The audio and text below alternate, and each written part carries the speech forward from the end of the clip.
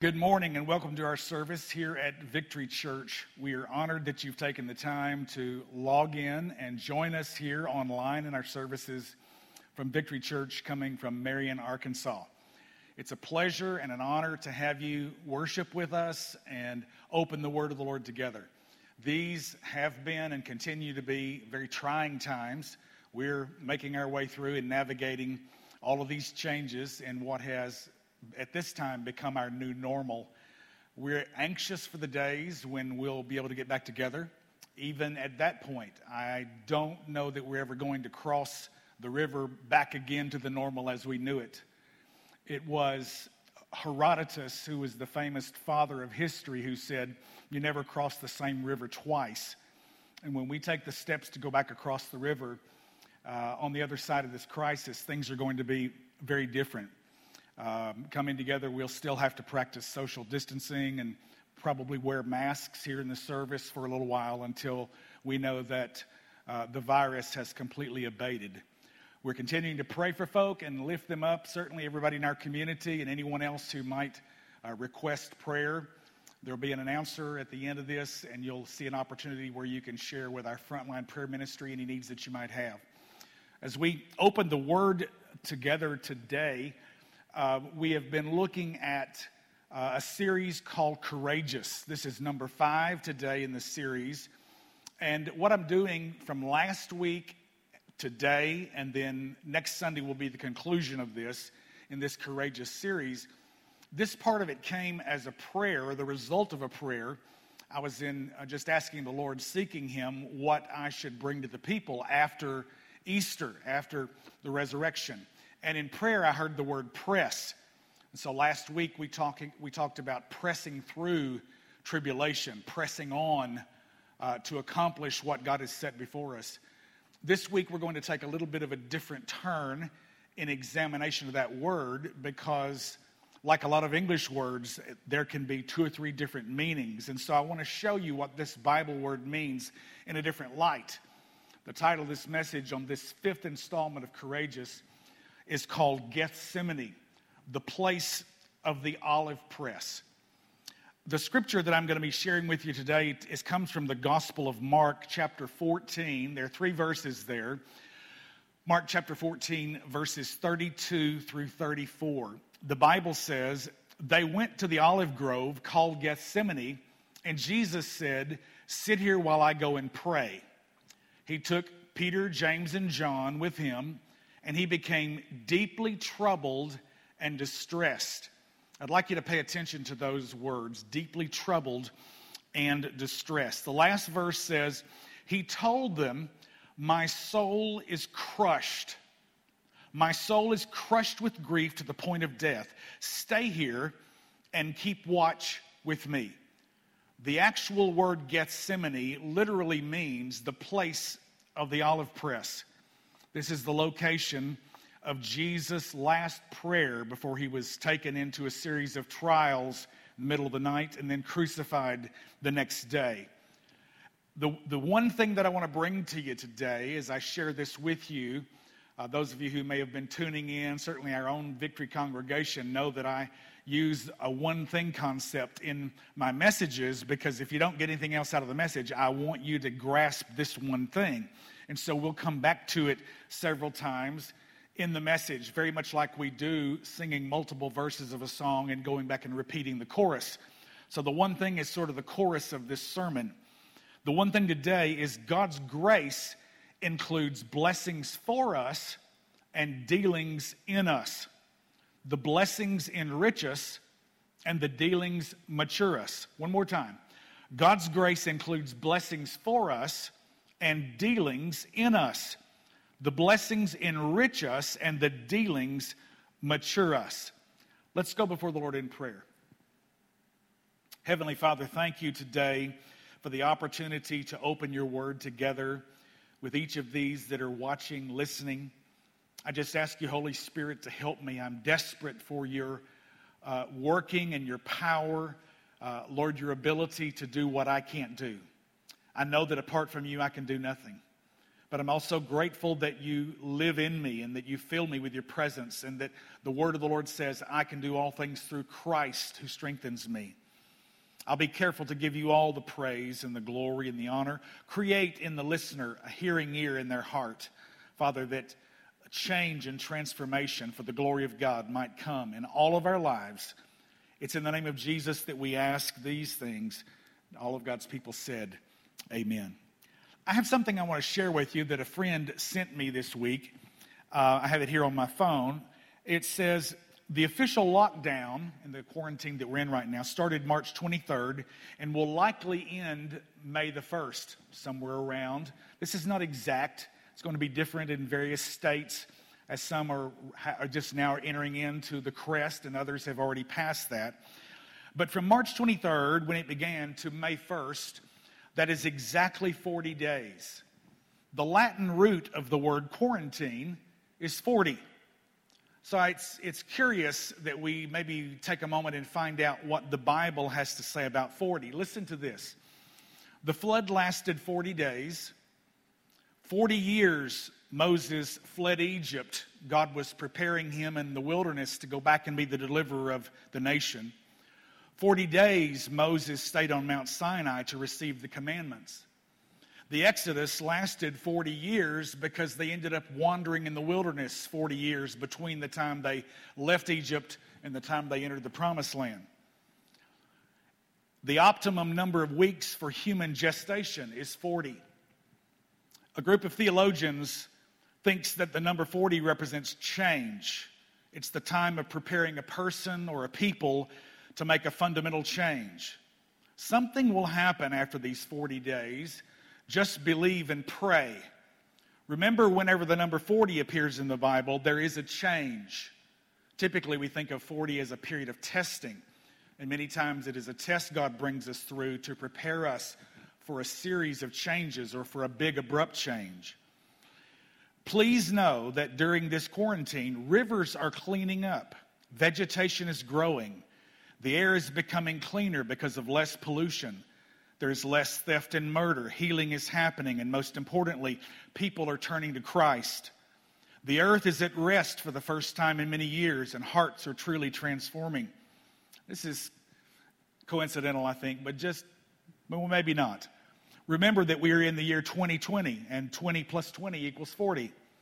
Also, 2020 is the year of the United States Census. Jesus Christ, the Savior of the world, was born during a census in the Roman Empire. Lastly, 2020 is considered to be perfect vision. May our sight focus on the Lord and living according to His perfect vision for us, knowing He holds us in the palm of His hand. May these days of quarantine bring spiritual liberation to our souls, our nation, and our world. I have no idea who wrote that. I do agree with all of those conclusions regarding 40, having studied numerology from a biblical perspective. The message that I want to bring to you today, I believe, bears with this concept of quarantine, which comes from 40. The first point that I want to bring is this concept of Gethsemane, the place of the olive press. The olive tree, the oil, and the press in Bible history are very symbolic. On your screen, you're going to see some pictures. The very first one is a picture that I took myself over 14 years ago on a trip that I made to the Holy Land. These trees are considered to be well over 2,000 years old. Actually believed to be the exact same trees that were there in the garden when Jesus knelt and prayed. When He prayed the prayer that we've just read about, when He said, "My soul is crushed." We'll finish that prayer in a moment, but think about these trees witnessing the prayer of the Savior of the world. Luke's gospel says that Jesus was in such great distress that He began to sweat great drops of blood. There is actually a medical condition that refers to that, where the capillaries in your skin burst and it began to fill your sweat, or the pores of your skin, with the blood. And so think about these trees that were there 2,000 years ago and bear witness to what was beginning to take place, the last steps of the Lamb of God who would take away the sins of the world.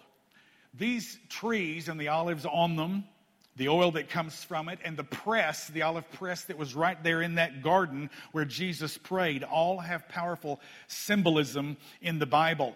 The olive tree itself speaks of great blessing from God, even prosperity. That's going to be important as we look at that in a moment.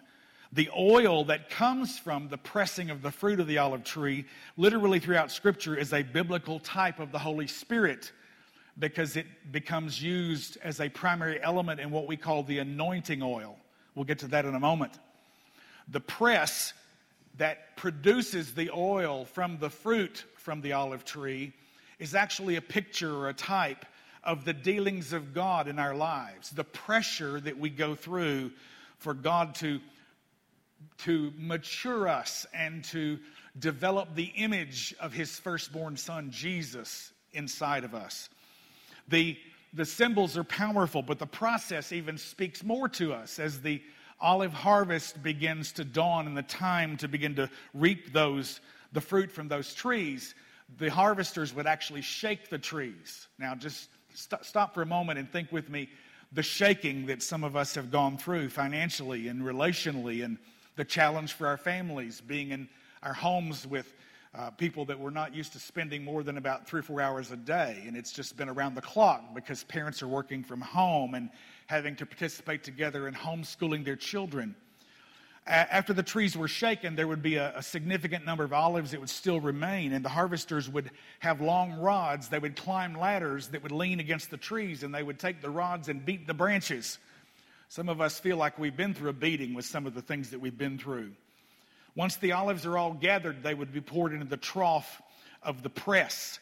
And you've probably seen that picture there of the olive press. There's the one that first appeared was a Messianic Jewish man by the name of Ari, great friend of mine, who was a phenomenal Bible teacher who led us on our 8-day tour all over Israel. Wonderful things that we saw, and every time we would stop at a particular location, he would open the Bible from the Old Testament and show us how it was fulfilled in Jesus in the New Testament. At one point, he stopped and taught about 30 minutes leaning against that olive press. The usage after the oil is produced, they would fill lamps and burn the oil for light. It was used for cosmetics, for both women to beautify themselves, and then men to soothe chapped or burning skin. The scripture says in Psalm 104, verse 15, listen to this. You cause grass to grow for the livestock and plants for people to use. You allow them to produce food from the earth, wine to make them glad, or another translation says wine to make glad the hearts of man, olive oil to soothe their skin, and bread to give them strength. Now think about this. Every one of those elements that God blesses us with from the fruit of the earth, wine, oil, and bread, all are products of something that's been crushed. Wine comes from the crushing of grapes. The oil comes from the crushing of olives. The bread comes from the crushing of wheat. And then all of that produced together, God gives us something that blesses us. The blessings of God come in our lives to enrich us, and the dealings of God come in our lives to mature us. And all of those are types of both, a blessing from God and a dealing from God. The third usage is the anointing oil. The anointing oil was used to consecrate things, to set them apart, better said, to make them holy. And we have all kinds of ideas about what holiness is. Some of them are not biblical, but just very simply, the word holy means to set apart. To be set apart from something and to be set apart to something. As believers, we're to be holy, set apart from sin. But we're also to be holy, set apart to the purpose of God. Set apart from sin, set apart to God's purpose in our lives. So it is a set apart that is negative, and it's a set apart that is positive. Anointing oil was used for 3 offices in the Old Testament. Those that were prophets, those that were priests, and those that were kings. And Jesus Christ is all 3 of those. The anointing, or the Christos, the Christ. Literally the word Christ is a transliteration of the Greek word Christos, which means the anointed one, or the anointing. Okay?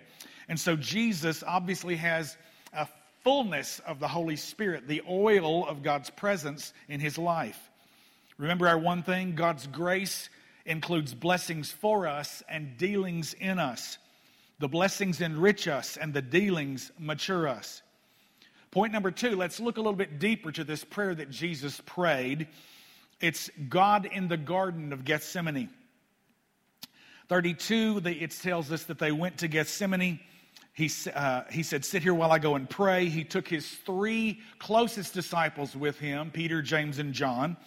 And the Bible says Jesus was deeply troubled and distressed, and his own words were, my soul is crushed with grief to the point of death. Stay here and keep watch with me.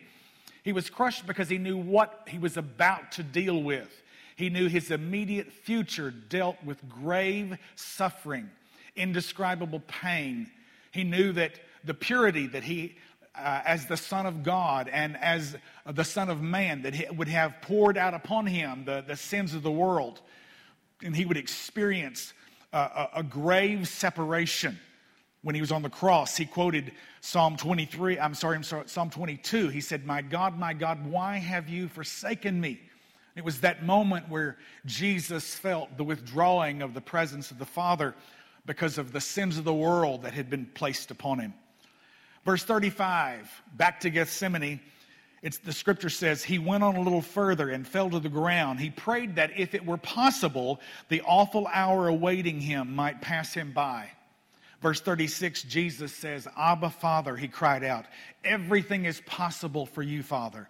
Please take this cup of suffering away from me. Yet I want your will to be done, not mine. We normally hear this from the King James, not my will, but thine be done. Verse 37, then he returned and he found the disciples asleep. And he said to Peter, Simon, are you asleep? Couldn't you watch with me even for 1 hour? Verse 38, he said, keep watch and pray so that you will not give in to temptation. For the spirit is willing, but the body is weak. Last verse, verse 39, it says, then Jesus left them again and prayed the same prayer as before. Think about this. Jesus goes deeper into the garden where the olive press is, and this very symbol of crushing, of pressing, is a good description for the agony that he experienced when he prayed in this place where I earlier described as sweating great drops of blood. The anguish, the agony that our Savior was in was one because of recognizing what he was about to encounter. Now, obviously, Jesus suffered for us to a degree that we will never suffer ourselves. And what I'm about to do in terms of drawing a comparison is only in the sense of showing you that what Jesus had happened to him is a pattern in a much, much, much smaller degree for us. When we walk with God, we experience both mountains and valleys in our lives. I mean, I think how wonderful it would be just to live life where everything's on the top of the mountain, and maybe you've seen the meme where the athlete that's the mountain climber has his hands raised in victory, and he's up on top of the mountain, he's feeling complete triumph. And there is something very wonderful about that moment. God lets us celebrate numerous moments of victory and triumph in our lives. But I believe if we never walked through a valley, we would never fully appreciate the victory that was obtained in getting up that mountain. Think about this. The psalmist said in Psalm 23, yea, though I walk through the valley of the shadow of death, I will fear no evil, for you are with me. Your rod and your staff, they comfort me. We're going to walk through difficult seasons. As a matter of fact, Jesus said, don't think it's strange when this stuff happens. Peter picked up that same concept in his epistle, and he said, the fiery trials that you're walking through, don't think that something strange is happening to you. This is typical. This is normal. This is the normal for people who walk with God.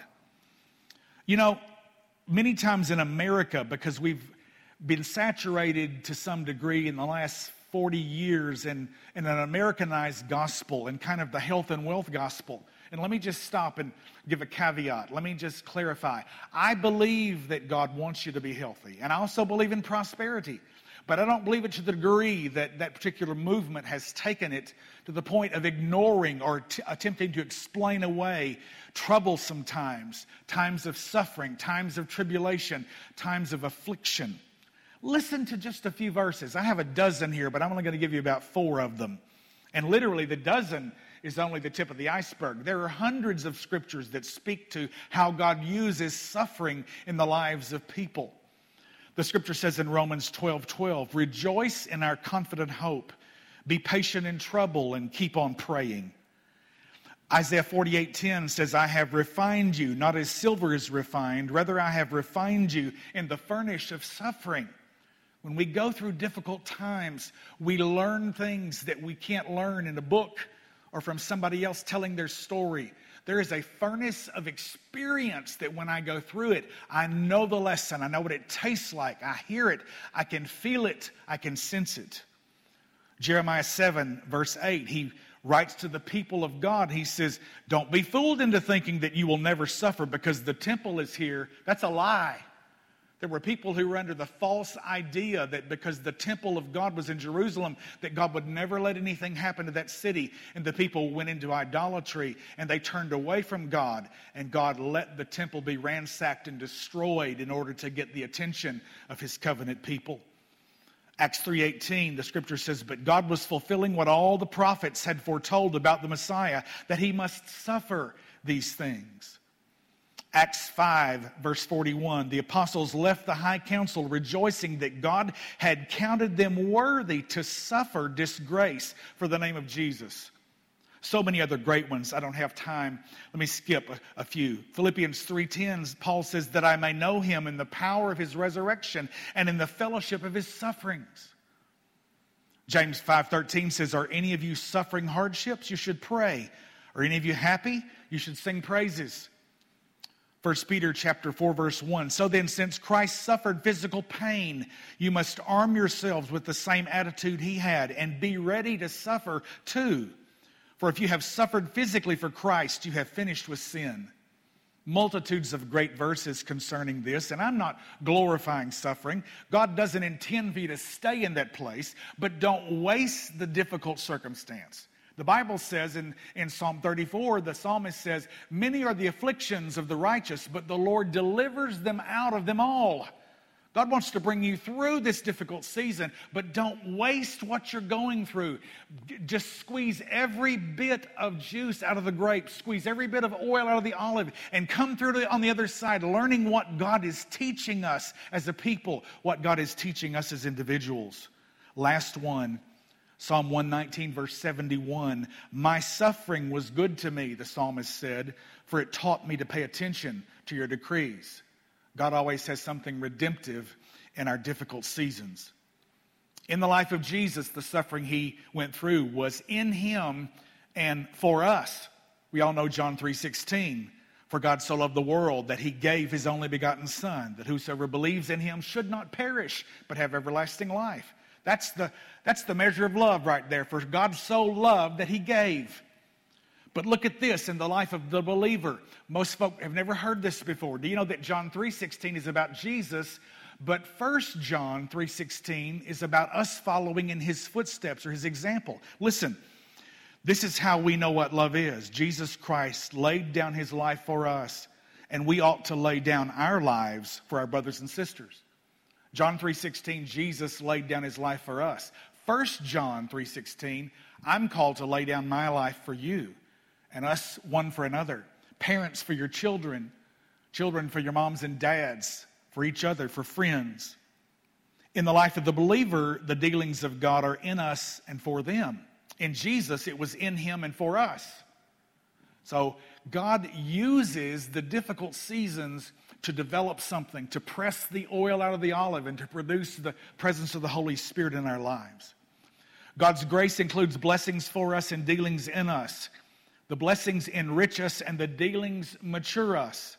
My third point this morning is losing my life for the kingdom. Well, Pastor, that doesn't sound too exciting. I'm not too motivated about losing my life. Listen to what Jesus said in Mark 8:35. He said, if you try to hang on to your life, you will lose it. But if you give up your life for my sake and for the sake of the good news, you will save it. That can mean the idea of martyrdom, but I'll just say for the vast majority of Christians, that's not the concept. I want you to see what he means. There are 3 Greek words for life in the New Testament. The first one is the Greek word bios. Technically, in Greek, it would be bios, but we would say bios. And it means the life of the physical body. We get the English word biology from it. The scripture talks about the cares of this life, the cares of this biological life that I live. The next Greek word for life in the New Testament is the word psyche. We get our English word psyche from it, and the English word psychology, which means the study of the soul. Our soul is made up of our mind, our will, and our emotions. Now, if you look back at the verse and it says, if you try to hang on to your life, you will lose it. But if you give up your life for my sake and for the sake of the good news, you will save it. The Greek word for life right there is not talking about your physical existence. It's talking about your soul life. It has the word psyche right there. It's saying, if you're willing to lay down, let's get it one more time. Your soul is made up of your mind, your will, your emotions. Learn this. Your mind, my mind is what I think. My will is what I want. My emotions are what I feel. Okay? And so basically Jesus is saying, until you can learn to lay down what you think and what you feel and what you want, then you can't grasp the greater life of God. There's one more word, a Greek word for life in the New Testament, and it's the Greek word zoe. It literally means the uncreated, eternal life of God. When I'm willing to lay down my psyche, then I can receive God's zoe. When I'm willing to lay down my mind, my will, my emotions, when I can quit trying to hang on to what I think, what I want, and what I feel, and be able to say, God, not my will. This is what Jesus prayed in Gethsemane. This was his laying down his own soul life. My soul is crushed. Remember at the beginning when we read this? Basically what Jesus was saying is, I'd prefer not to have this happen to me. God, you can do all things. If there's any way, let this cup pass. Jesus says, my soul is crushed. What he thought, what he wanted physically in that moment, what he felt was something he had to lay down. He said, nevertheless, your will be done, not mine. King James says, not my will, but thine be done. Hear this.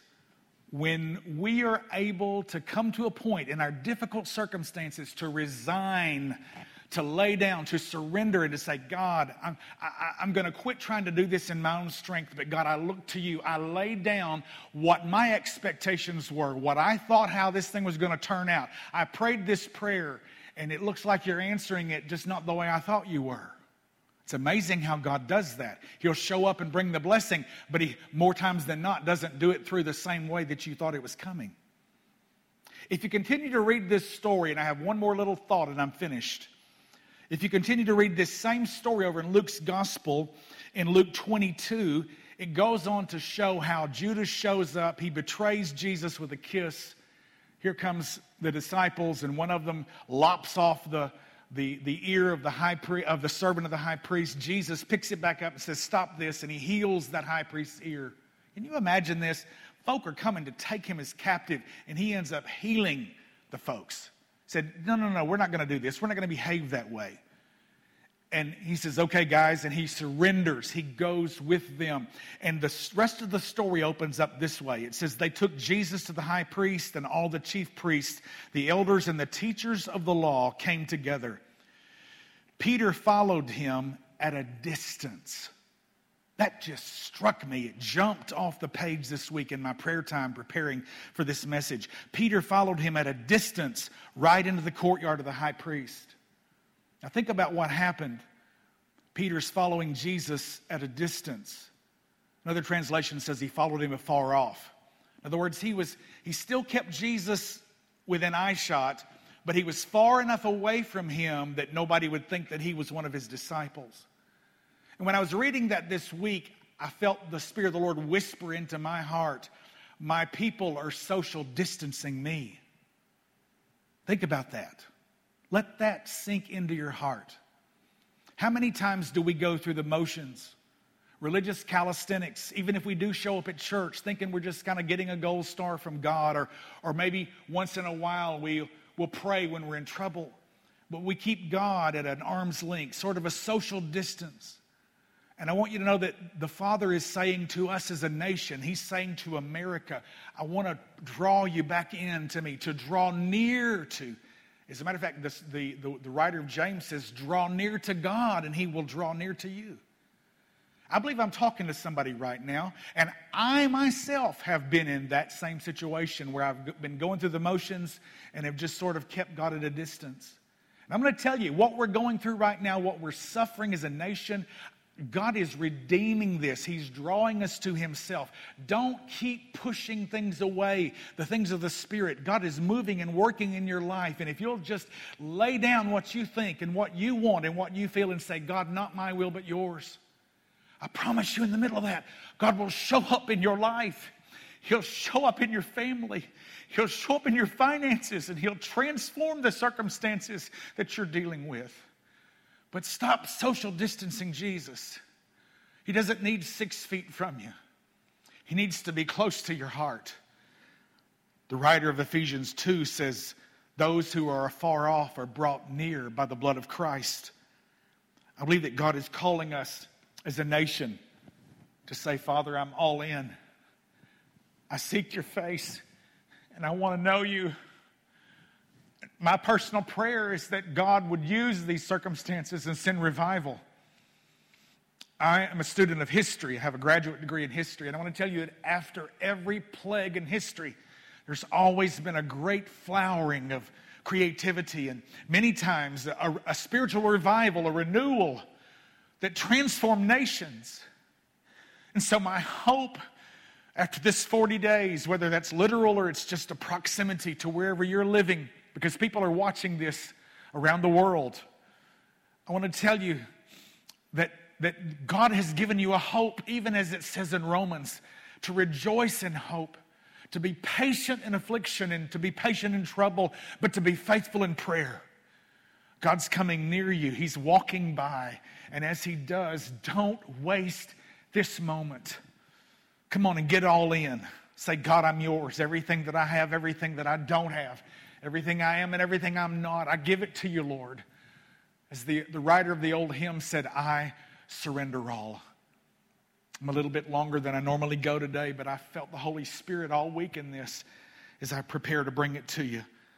Our one thing, one last time, remember, God's grace includes blessings for us and dealings in us. The blessings enrich us and the dealings mature us. I believe in this moment that God is tapping on the shoulder of someone that is watching this, possibly a person in our congregation, maybe a member of your family, maybe someone who is watching in the community. Listen, none of you have ever done anything so bad, so wrong, that it's caused God to stop loving you. You can't do anything more to make Him love you any more than He already does. Hear that. Hear that. Jesus sent His Son. Jesus suffered the way all the prophets declared that He would, and He embraced that suffering. He embraced Gethsemane. He embraced that olive press of pain and taking on the sins of the world for you and for me. He did that in Him and for me and for you. So this morning, I would just ask you in this moment if you would turn your heart to the Lord and just say, God, I'm going all in. If you've never crossed the line of faith, it's very simple. You don't work for it. You don't earn salvation. It's a free gift. God gives that to us. It's called eternal life. And if that's you, if you would just like to pray a prayer with me right now, and though you've been afar off, God will bring you near.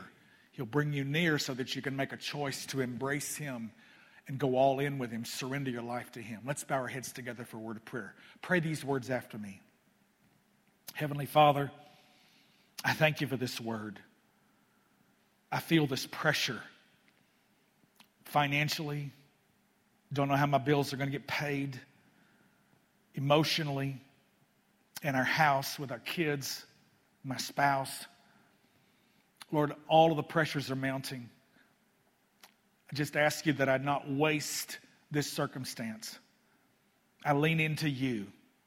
In the middle of my weakness, make me strong. I'm all in, God. I surrender. If you've never crossed the line of faith, pray this with me right now.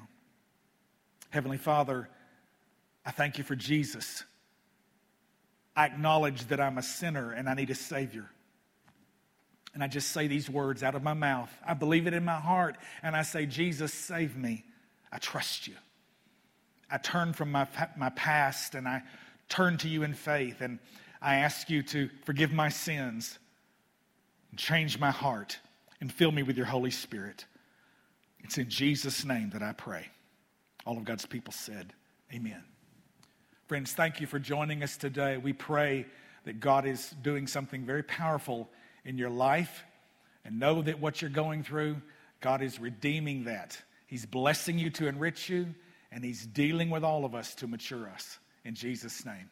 Everybody be blessed. We love you.